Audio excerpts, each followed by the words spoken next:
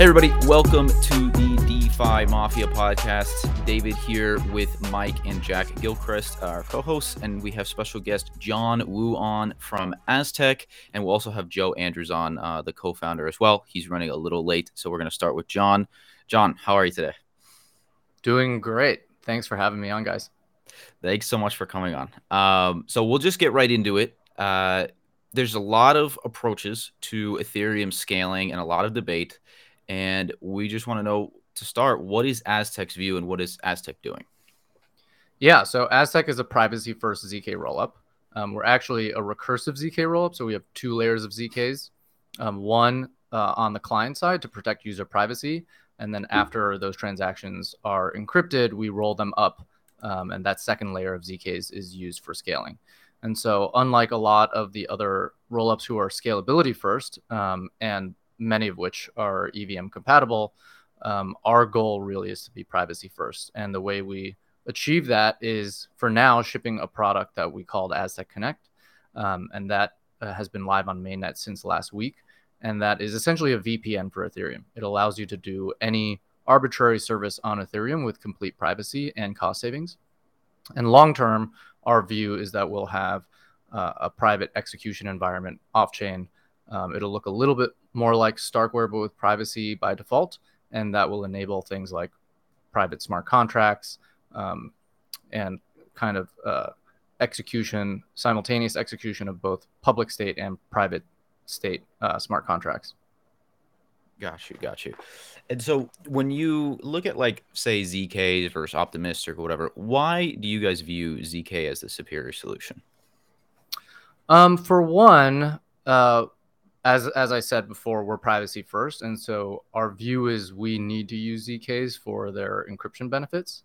And so in terms of scalability, I think the consensus view, a lot driven by something that Vitalik published a long time ago, is this idea that a zero knowledge rollup just needs to post a valid proof of off-chain execution. And there are a couple benefits of this over an optimistic approach. For one, you don't have to wait for this fraud period, and so there's no risk of rolling back the chain state. For the second, every transaction is known to be valid the moment that the proof is validated. And so there's no kind of like, single honest user trust assumption that you get with optimistic rollups. And so, we obviously believe in the scaling benefits of ZKs, but for us, it's kind of something that we can't get around because we're so dedicated privacy first. Right. On the privacy side of things, I know there's been a lot of solutions like the privacy sector, crypto, and up to this point, it hasn't really been something that's been like, oh, this is like the de facto privacy type of thing outside of maybe like, Tornado Cash. Like, why is privacy so important for you guys, like thinking longer term, for like crypto and like adoption and I guess even like compliance, right? Because don't you guys have something built in for that with the rollup? Yeah, so a lot there. I mean, the first is just talking about like why is privacy important, right? And so I would start by saying, like, our view is there are many different values to privacy. Like, the first most important value is just discretion. There's something deeply unsettling about everyone in the world being able to see everything that you do. And here I want to really draw the distinction between Web 2 privacy and Web 3 privacy. I think we oftentimes get pushback from like privacy doubters about like why privacy is important in Web 3 because, privacy doesn't seem that important in Web 2. There are a couple really successful Web 2 companies that are privacy first, right? The whole VPN industry, Tor browser, Signal, DuckDuckGo, Brave. There's a couple, but like we wouldn't say that those were really the standout companies in Web 2. And so the distinction that I would draw there is that there is already an inbuilt privacy default in Web 2. For instance, nobody can just read every single one of your emails and bank transactions. If I send something to you, on PayPal or whatever, nobody can just see all the amounts and the sender and the recipient. Right.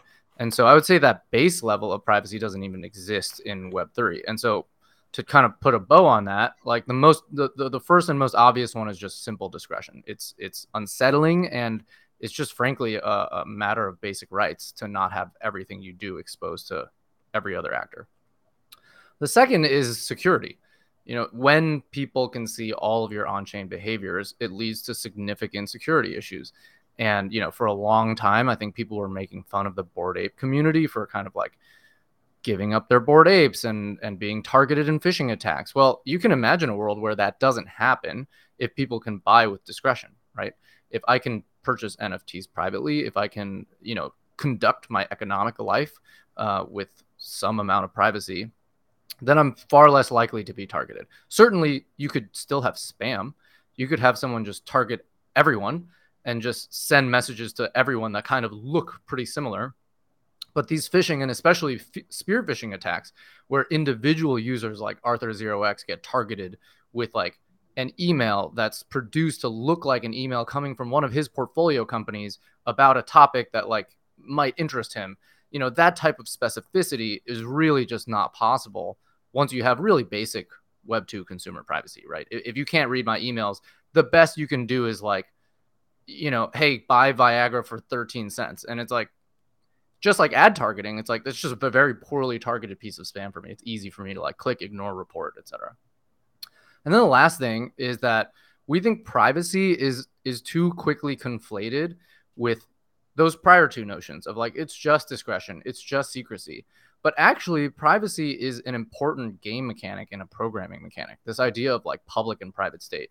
For instance, like if I wanted to play a card game with you, on an EVM compatible chain, it wouldn't be a very fun card game. We'd have to play face up because all the state is public. And that's what's beautiful about the EVM, right? We kind of get this public execution that we can all validate. It's trustless because, we can kind of see what's happened. We can run our own node to do so. And it's all consensus driven. But what that doesn't allow you to do is play really, really basic games that we take for granted. Not only games in the literal sense of like, we can play a card game with the cards face down, but designs of really everything from financial systems to, our general society, right? Imagine if you couldn't ever vote privately. Imagine if you could never have a contract agreement with someone else that nobody else could see. It would be just much, much harder to run society, right? It's actually like a very, very critical part of the way that we live. And one exercise for you to like kind of learn how important privacy is just to go through your day. And every time you do something, ask yourself, like, how would this transaction look different if this were exposed to everyone? And you'll quickly realize that like our entire life is premised on this assumption of privacy in most cases. Right. It's funny you mentioned the game because Jack here is building Battle Zips, which is basically a ZK version of Battleship, and you need exactly what you're talking about. Jack, I'm not sure if you wanted to like comment on that since it's something you're working on. Yeah. I mean, that's the same exact idea, right? In a very basic game, that hidden information presents itself, but then throughout all these real use cases, that's where it really can be applied to great effect. So, yeah, and I guess to kind of transition a little bit, I do have a little bit of a question about how something like this maybe could be applied to MEV, right? So this is kind of getting into Aztec Connect, but is that the kind of tooling that would allow you to hide your transactions from front runners, sandwichers, stuff like that? Yeah, so I want to draw the distinction between Aztec Connect and our future state. And by the way, I saw you guys at ETH Denver, so big fan of Battle Zips. So yeah, that's awesome.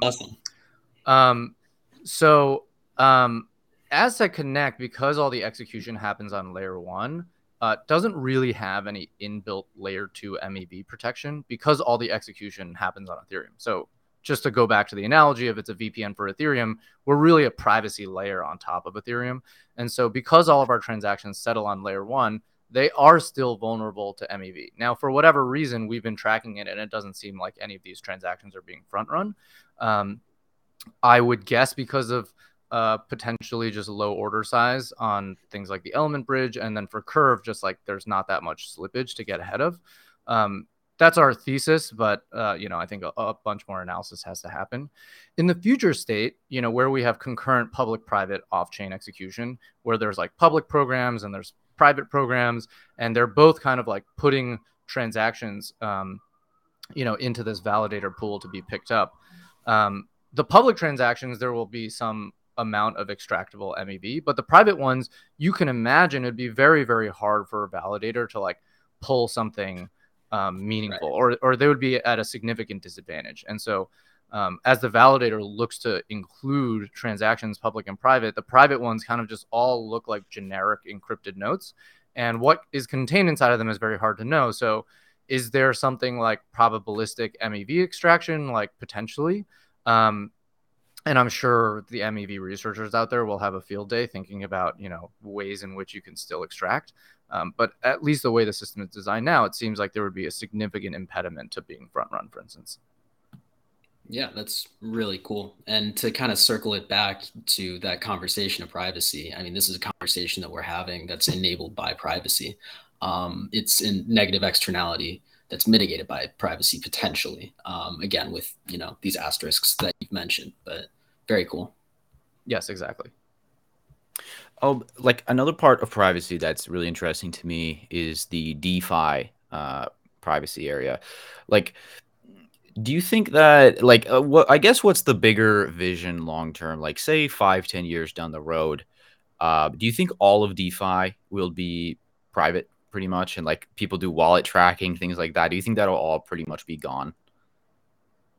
I think it's hard to know. I think there's some value to the AMM design, and AMMs have been pretty robust. There's a universe in which you build a private order book exchange, for instance, on Aztec's future system, and we anticipate a lot of work will go into thinking about how that's done, so that people can't see the positions that you're submitting, and there's potentially a private matching engine that that creates the spot exchange necessary to set the exchange's price.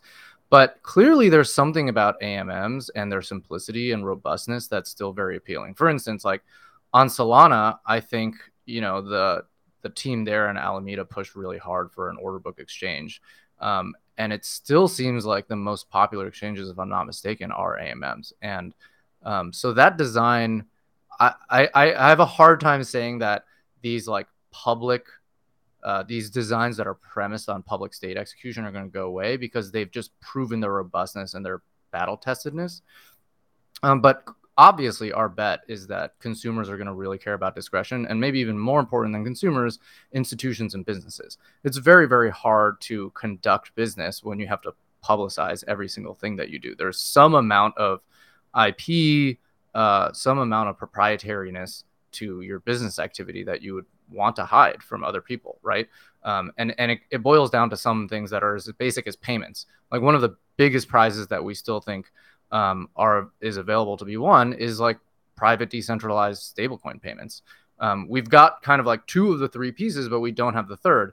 And so if we ever think DAOs are going to become a thing, decentralized organizations are going to become a thing, then compensating people in full transparency is probably not going to be the winning solution, right? And maybe we structure our whole world that way, and that element of the game goes away, kind of like these information asymmetries go away. But I would argue that a lot of businesses are premised on having an information asymmetry advantage.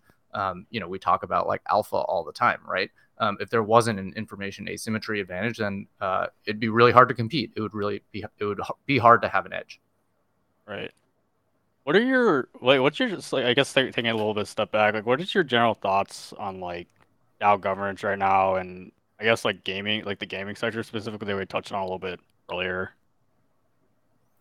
On DAO governance, I'm still a little tough on DAOs as a concept. I think most people, including folks building DAO governance tools, have a hard time defining a DAO in my mind, or at least I haven't heard like a very compelling definition. I think we're conflating a little bit when it comes to a DAO, like whether we're talking about like a legal wrapper, like, oh, a DAO is a way to conceive of an entity, right? It's like decentralized. There's individuals have shares in it. It's like an LLC, but it's on chain. Or is it like an organizational structure and a hierarchy? It's this notion that like it's non-hierarchical, that like every holder has a vote. And those two things are kind of a little bit muddled in my mind. So I think we have a little bit of a ways to go before DAOs prove that they're a superior governance structure, either in like entity definition form or like organizational hierarchy form.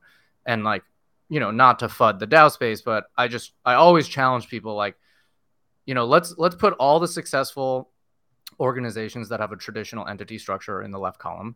And I want to put all the successful crypto projects with a DAO structure in the right column.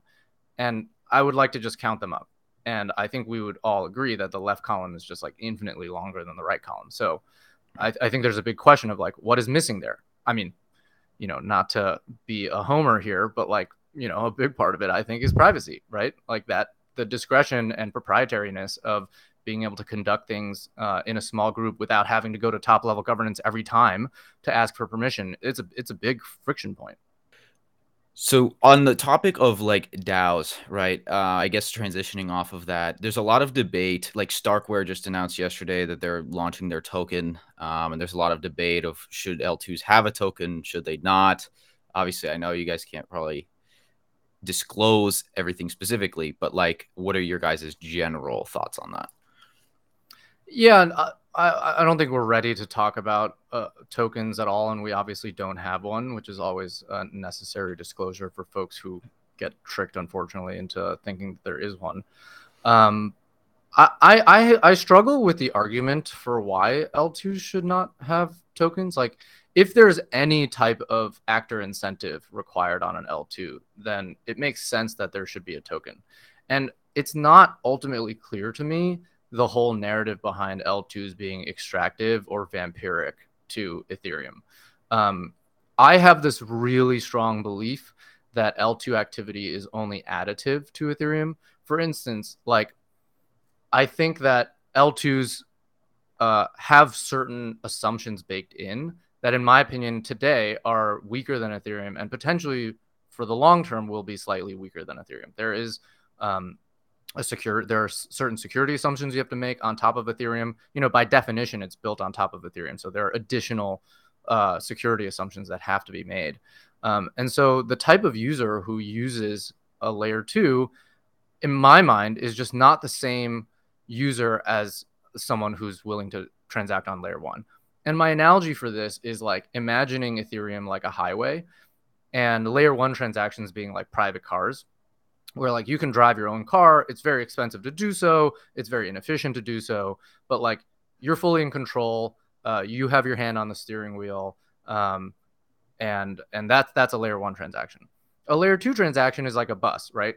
All of us are kind of like batching, it's a loose analogy, but we're all batching up a bunch of user transactions, and then each user gets to save a bunch of money, but there's like this like somewhat additional trust assumption, right? There's like a bus driver, which you can conceive of as, some security assumption that everything is built correctly because it is built on top of Ethereum.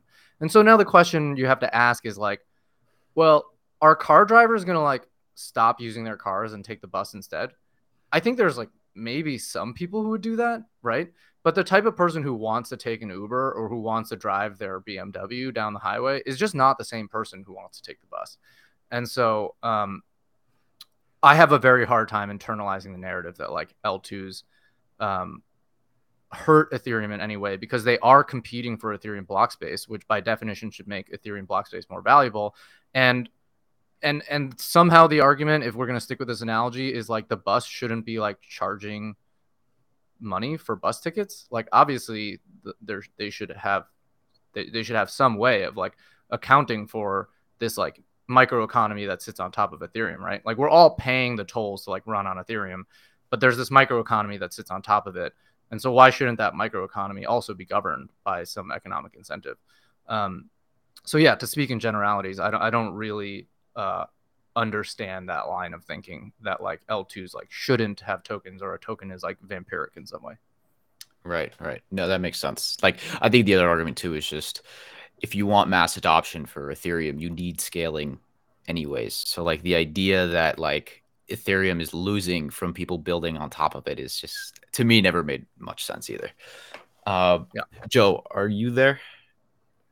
Yeah, thanks for having me. And sorry, I was a few minutes late at the start of this. No, you're good. You're good. Thanks so much for coming on. So we've kind of gone over a little bit of like general Ethereum scaling thoughts, and I guess we just want to step back for a second since you're the co-founder of Aztec. Can you tell us a little bit about like Aztec's founding and like how you guys started and why? Yeah, sure. I think we started pre DeFi really. I think Maker was around, but it was back when kind of people were trying to directly replicate putting centralized kind of finance on chain without kind of thinking about how it should actually interact on chain. And we actually started by trying to put corporate debt onto Ethereum, like working with banks, trying to kind of disrupt mid-market debt. We realized pretty quickly that was just not tenable without privacy. So Zach, who's our other co-founder, started looking at kind of some of the ZK Snark technology that was kind of around at the time, and that's how the original Aztec protocol was born. So we kind of pivoted to that after kind of realizing the potential of building out this privacy infrastructure that could enable kind of all kinds of things to come on chain that just weren't possible before. And we kind of got hooked by that about 3-4 years ago and haven't really looked back since. So it was kind of out of necessity, really, that Aztec was created because of something we were trying to build at the time. Got you. And you guys are trying to build like multiple things. How do you decide where to focus most of your efforts at any given time? I think it's like we're really just trying to build one thing. We've just broken it down into stages. So like if you zoom out, we're trying to build kind of a programmable privacy network that kind of has fully encrypted state. It's fully programmable that developers can kind of just build whatever they want with really strong privacy guarantees and cheap transactions. But to get there, we've had to break it into kind of stages that are kind of feasible at the time. Like when we started like 4 years ago, Snark Tech was very slow. Like none of this was possible. And kind of why it looks like kind of we're building a lot is because we're kind of putting out instead of just waiting until everything's ready, we're putting out kind of a product at every iteration of the technology to show kind of what the current latest tech could do. So we started with ZK Money about a year ago, which just did payments. We just shipped Aztec Connect, which does kind of private DeFi. And we're kind of, there's another big upgrade coming in about 8 to 12 months, which is full programmability. And John mentioned before that you guys see payments as one of the biggest opportunities still there. What do you think is holding back ZK Money or other payment solutions from really reaching mass adoption right now? Oh, it's a great question. I got a lot of thoughts here, actually. It's actually the wallet. So, like, you're not going to pay for something if you have to download some janky wallet UI and jump through hoops to kind of get funds onto that just to sign up or pay for some service. I think we need very tight wallet integrations in the browser or in a phone for that to come. It's something that the Aztec tech stack can enable. There's a type of signature that's built into kind of touch IDs on iPhones and Androids. You can actually validate in a ZK Snark. So it's something we're thinking about working on in the future to kind of add that into our SDK to enable kind of mass adoption payments. Like we wouldn't be the payments provider, but it would be something developers could use on our network. But I think it's really like having a kind of a secure way to store your funds on the phone that integrates with the browser, because that's where most of us do our kind of online payments is one. And then just growing the user base, really. I think the payments will start with more crypto native people who have funds, who get paid by DAOs, and they want to start spending their kind of crypto on something. And if there was a kind of really neat browser integration to do that was well adopted, I think it will start to take off. I think the other big thing is privacy. Just kind of you're already tracked around the internet in terms of like cookies and what kind of advertisers want you to purchase and kind of think you're going to purchase. Giving them kind of absolute kind of verification that you have purchased it by having it recorded on a public blockchain is also kind of a big blocker, I think, for a lot of us to actually use some of these payment services. Like having my purchase history on chain would be quite scary, I think. Not because of what I've purchased, just in general. Mm-hmm.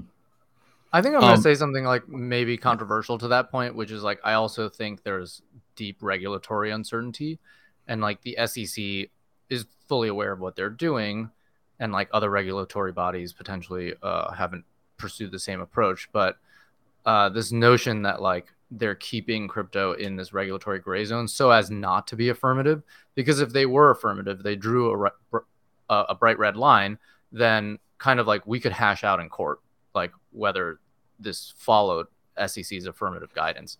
But the fact that crypto has been kept in this like regulatorily uncertain state, I think makes it very hard for like broad mass adoption. And I'm hoping that's something that regulatory bodies throughout the world like gain conviction on. Like crypto is obviously very hard to understand. Like even us in the industry, like it's hard to keep up with the like torrid pace of innovation. But like my genuine belief is that regulatory bodies will eventually come under sufficient pressure from the general public to have to actually make an affirmative stance. And then, you know, it's then you have an app on the App Store. Then you have, you know, stuff that's, to Joe's point, less janky. Yeah, it seems like regulatory attention is kind of at all-time high right now, I would say, especially obviously with, you know, a lot of the recent collapses and such. Where do you see, I mean, I don't know how much you guys yourselves have any interaction with regulators, but like to your best like knowledge, where do you see the regulatory landscape heading over the next like year or two? Yeah, I could take a stab. I think we have this opportunity to kind of help it land in the right place. I personally believe it's kind of not at the infrastructure level, not at the kind of open source software kind of writers level, but maybe more at the application level. That's where it kind of exists in a Web 2 context. Like you have all these like new neobanks that are regulated entities. Like I think a crypto wallet is not in the same class, but you could see in the future like a crypto wallet with dollar stable assets and savings accounts and payments having some kind of regulation. I think that's where it should land. And we try and design kind of our SDKs and software so that developers can build that into it. I do think there is a bit of a kind of uphill struggle maybe to get it to land there. It's not like a done deal. Like I think regulators currently just look at the whole system and just think, hey, we should just regulate crypto, and they don't really understand the nuances of it. And they kind of just take this blanket approach rather than trying to see what looks like something in the existing financial world and kind of align it with that. Yeah. Do you think that more of them are, at least, I mean, obviously it varies because it's a very global thing. Like in the US, it seemed like last year it was more positive. There was like some positive hearings, like when, you know, Sam and other people went to Congress. But then obviously lately, I think it's been more of a negative tone. Do you have any like specific concerns that you would say this would be really bad if like this happened, that could potentially happen? Yeah, I can take a stab. I mean, I would say that the failure of centralized gateways to decentralized finance really muddled the question for a lot of people. Mm-hmm. Like the failure of Celsius, which is broadly labeled as a crypto company, first, it's going to get a lot of regulatory attention. It's gotten a lot of tabloid attention. I would say even traditional finance people are paying a lot of attention to Celsius because it's going to make it through, you know, Chapter 11 bankruptcy. And we're going to see all the shady stuff that happens. And it's not to say that, you know, bad things don't happen in crypto, but like the actions of a highly opaque centralized entity that was doing, frankly, irresponsible things with a technology that underlies it and was safe the entire time, right? All the lending protocols that they access like function exactly as they should have. I think that's going to really muddy the waters for regulators and for average people. Because the nuance is hard to understand. Like, okay, so it's a centralized gateway to crypto. Isn't that just crypto? And it's hard to understand that, like, oh, that's actually an abstraction on top of the protocol layer. So yeah, I'm definitely worried about that, and it's already happened. Yeah. For me, I Okay. think it's like kind of regulation around unhosted wallets as well. So if you take everything John said, and then a regulator comes in and looks at that and says the only way through this is to have like regulated, centralized access to crypto and these lending protocols, and you can't use an unhosted wallet, i.e., your own keys. Like that would be a terrible outcome. And there's been kind of murmurings of that in the US previously. Like I know Coinbase came out against it pretty strong, but kind of having to do all these checks against unhosted wallets would be, I think, a really backward step for kind of self custody and actually kind of the main benefits that a lot of people get when accessing these protocols, because they don't have to rely on a Celsius. They can just use the UI and their own keys and be comfortable with those trust assumptions. Right.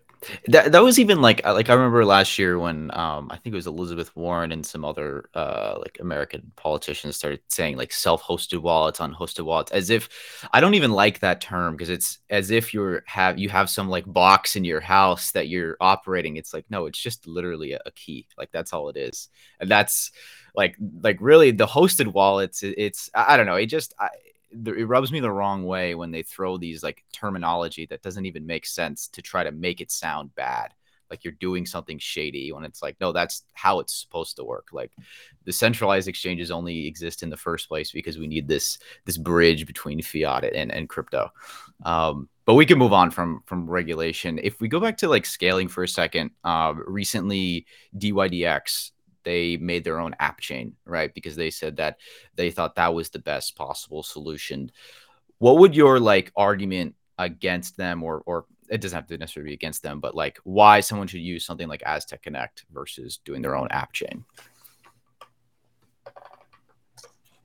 Yeah, it's a good question. So I think that they've said they're going to make an app chain is the first kind of distinction, which is I think several years out in development. So it it may work for some specific use cases. Like if you have like very specific requirements, which I think they did outline quite well in their kind of rationale for this, like an app chain can make sense. But you have a lot of trade-offs in terms of composability. And that kind of one use case you're going after has to be like ginormous. And trading is a pretty big use case, but people are only going to use that chain for DYDX. So it's going to rely on kind of very good bridges to the rest of the ecosystem for people to come in and out quickly. And it may get a lot of trading volume, but I don't know if it's going to kind of appeal to kind of everyone because of the friction at the entry and the exit.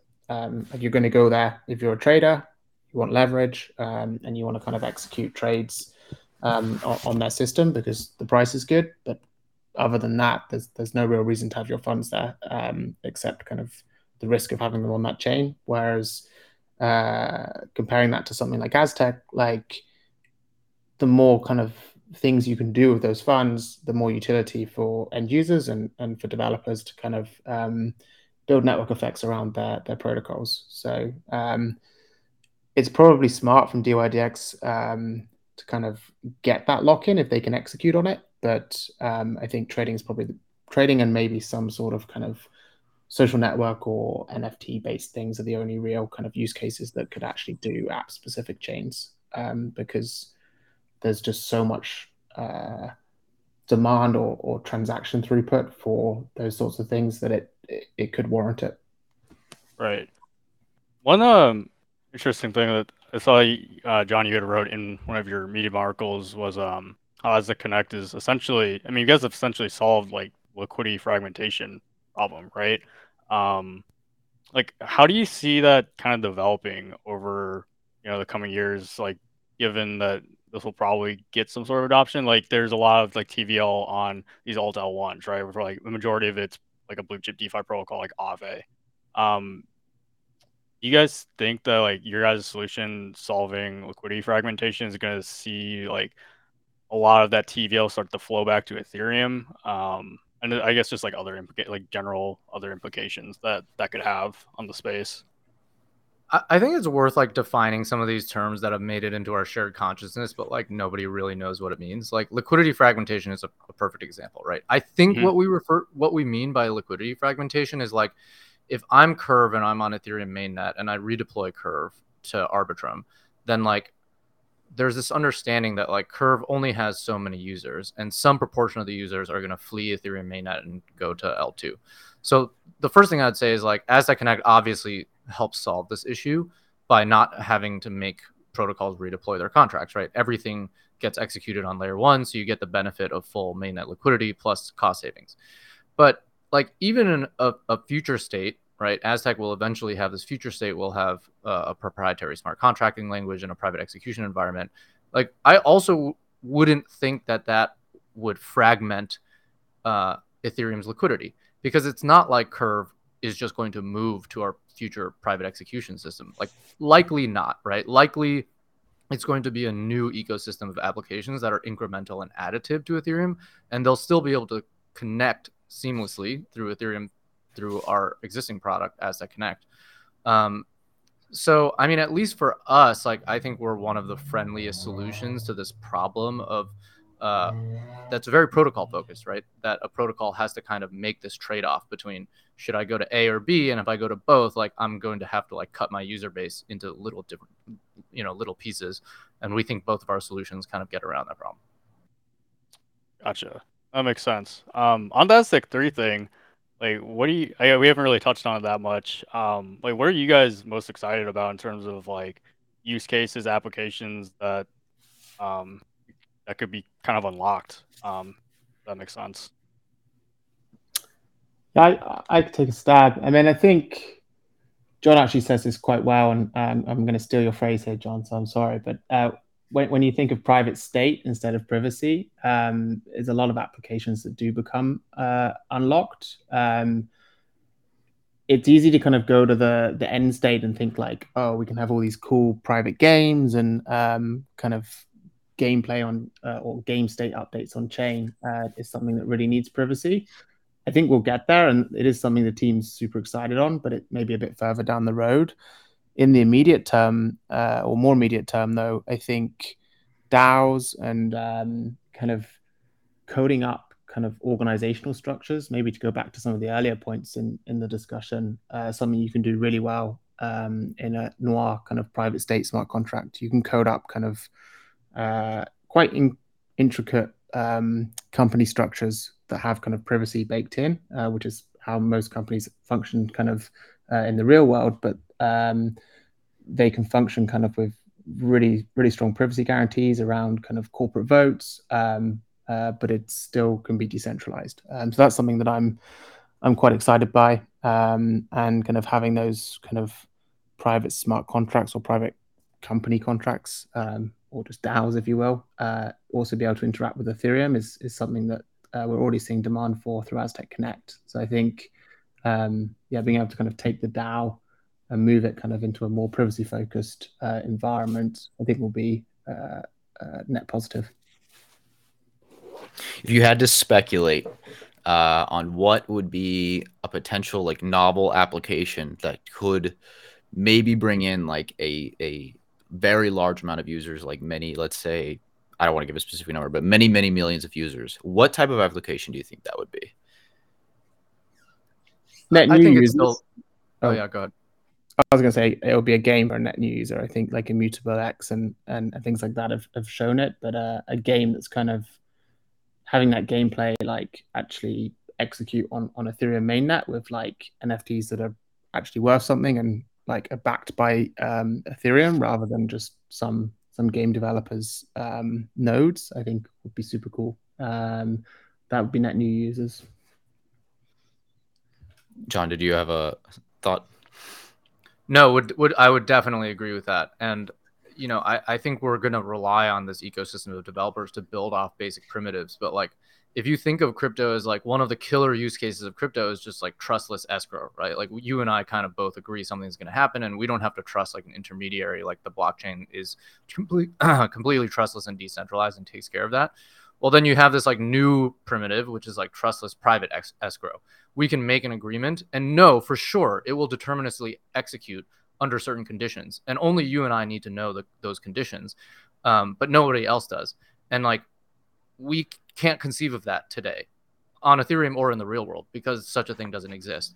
And so being able to build that primitive into everything we do, I think gaming is a huge mass market example, but even something as simple as like making a bet between two parties, which is basically what a derivative is, right? It's just a side bet where it's like, hey, you and I think something's going to happen, or a limit order, like you and I think something's going to happen. We both place our bets. We kind of like lock it into this deterministic contract. We know for sure that the system is going to execute based on certain predefined conditions, and nobody else knows. That primitive, I think, is a building block for lots of novel applications, and gaming being a huge one. At every Aztec offsite, we kind of try and create on-chain poker.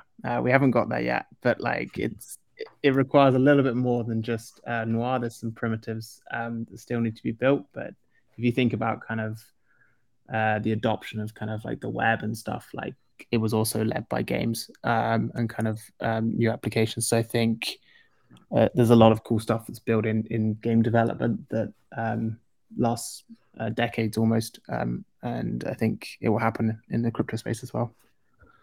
Yeah, like going off of that, like John, you mentioned earlier that one of the hard things is making people understand why privacy is really important in Web3 as compared to Web2, where people kind of don't see it as that important, right? Even though it is, because it's just that it is inherently more private. I think part of the problem too, I've been thinking about this a lot recently with like DeFi and crypto in general, like you mentioned, like the killer feature is the trustlessness, the sovereignty that's built into it. But I don't think the average person necessarily cares that much, or at least understands why that's really cool. How do you get people to want that, right? How do you make them want sovereignty? I have like a very, very long-term view of crypto. And I think there's a lot of FUD and from, folks outside of crypto being like, you guys have been at it for 10 years, which like, it's a weird time to start the clock to say like the invention of Bitcoin or something like that. Yeah. Right. Or even the Ethereum ICO. Like you can always move the starting line to wherever you want it to be to make it seem like we're early or we're late. And so I'm not really interested in engaging in that debate, but I would just say personally, I have a very long-term view of crypto, which is ultimately a little bit cynical about the traditional ecosystem. And many, many people who come into DeFi are actually trained on Wall Street, like I was.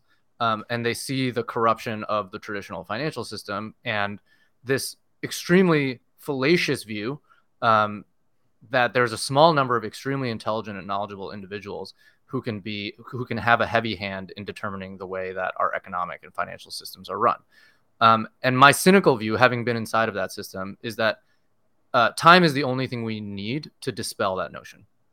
And the reason for Bitcoin's existence was a deep and instantaneous mistrust of a global financial system in 2008.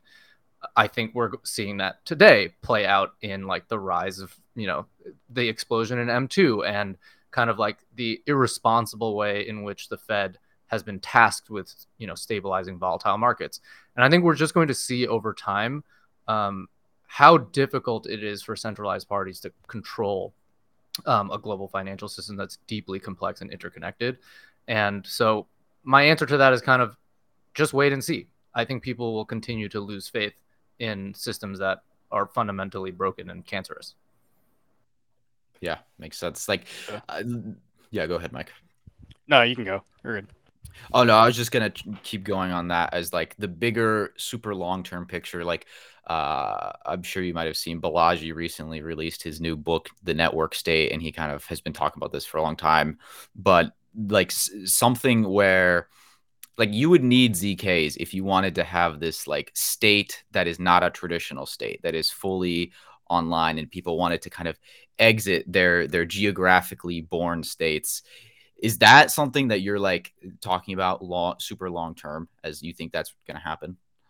I happen to be one of the people who feels pilled by Sovereign Individual, which is kind of an early book written in the 1990s about the rise of like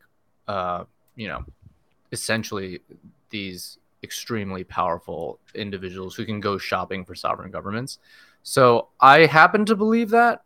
I happen to believe that like these decentralized technologies are like deeply subversive to centralized control. That doesn't mean they can't coexist. But yeah, I think ZKs are a prime example of that, right? It's something that empowers the individual and empowers the powerless. It's something that is deeply protective. I mean, that's why we believe so strongly in privacy by default rather than opt-in privacy, and why we believe in privacy, on the deepest layers without a backdoor, because that was kind of the fallacy that led us to where we are today with big tech, right? The whole thing that we were sold on with big tech is like, trust us, kind of like subsume your individualism and your data and your financial life and everything to us, and like, don't worry, we'll take care of it. And it turns out that like they couldn't be trusted to take care of it. And so I think just to avoid the sins of Web 2, like we need to build systems that are inherently resistant to that type of like centralized authority, control, and corruption. Gotcha. I think the leveling up is also a great point. Like, I think we're maybe more fortunate, like in more Western kind of financial ecosystems, to kind of renounce that kind of that sovereign state, because it's a higher bar. But there's a lot of people in the world who can't, they're not afforded that same like privilege. So the switching cost kind of in UX terms, for them to kind of go from their normal kind of cash-based financial system or corrupt-based financial system is very, very low. And I think that's an area where I could see that playing out, and it's probably happening in a lot of the kind of third world countries, like Venezuela at the moment. But I think it may take a while for it to propagate to kind of the US or the UK. Which is kind of interesting, right? Because normally technology flows from like the rich countries down to the poorer countries. In this case, do you think there's a chance that actually the third world adopts some form of crypto before the West does, and like the wealthier countries? Absolutely. Yeah, our second largest user base is in China, our third largest in Russia. These are situations in which people already have a deep mistrust of the traditional banking sector. And it is something that Americans take for granted. If you think about most of the crypto skeptics, they don't come from countries where there's high currency volatility or deep distrust in the financial system. It comes from Silicon Valley, people who are highly privileged, people who've been raised in a system where they can trust their currency, they can trust for the most part their government to take care of them. But let me just pose like a simple use case for crypto, which is very pro-American, actually, if you think about it. It's just the ability to transact in USD anywhere in the world trustlessly. I mean, like, that's an insane use case for anyone who doesn't live in the United States. I mean, even Europe is finding out that there's volatility relative to the USD, even if you're the second largest currency in the world. Right. So I think it's definitely something that we take for granted, being, Americans. Yeah, and I mean, on that note, we in America, we kind of skipped over QR codes in the 2000s, and it was adopted by China almost immediately. And then we realized, oh wait, maybe they're onto something. So I think that when there's that legacy technology upgrading to the newer one, there are definitely examples in history of less developed countries adopting the current technology a lot quicker than other richer, more developed countries. So, yeah, if you go to parts of Africa, like the cell phone kind of service, right, yeah, the data plans are just phenomenal, and like people they've gone straight to smartphones, like, and that's kind of super interesting to kind of see that. And like it's kind of going back to the point I had earlier on payments, like the kind of, if there's a way for those people to pay in a browser, I think it's going to start to happen. It's just maybe the companies that are building it right now are focused on Western markets, and they need to look elsewhere. On the wallet part, do you think wallets should be focused, I know like browser side, but more mobile first? Because I think that's one of the biggest issues with crypto too right now, right? Is like we're still very early days on mobile development. Obviously pretty much everyone uses their phone for most things, right? Like, what do you guys think that's like the next frontier for the user experience side? Me personally, 100%. Yeah, I think there's some limitations on Aztec that we're working as quickly as we can to kind of get all these proofs working on a mobile. It's pretty resource constrained, but it's kind of the target that we're aiming for, and I think it's something that's always with me. Like if I have to go to my laptop to make a transaction, it's just a frictional cost, but like it is possible, kind of with this technology stack, to create like an Apple Pay like experience that's not kind of using any kind of centralized server.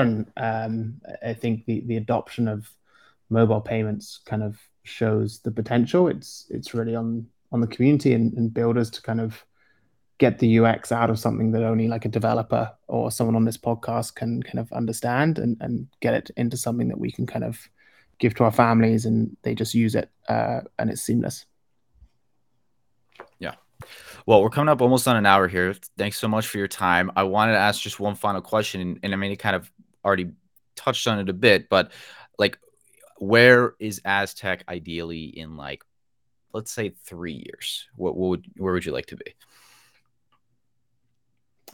I'll start, and John, I'd love to hear your thoughts as well. But definitely on mobile, fully decentralized, and I think yeah, a whole host of applications that require private state running on the network, that are built kind of on Aztec would be an awesome start, I think.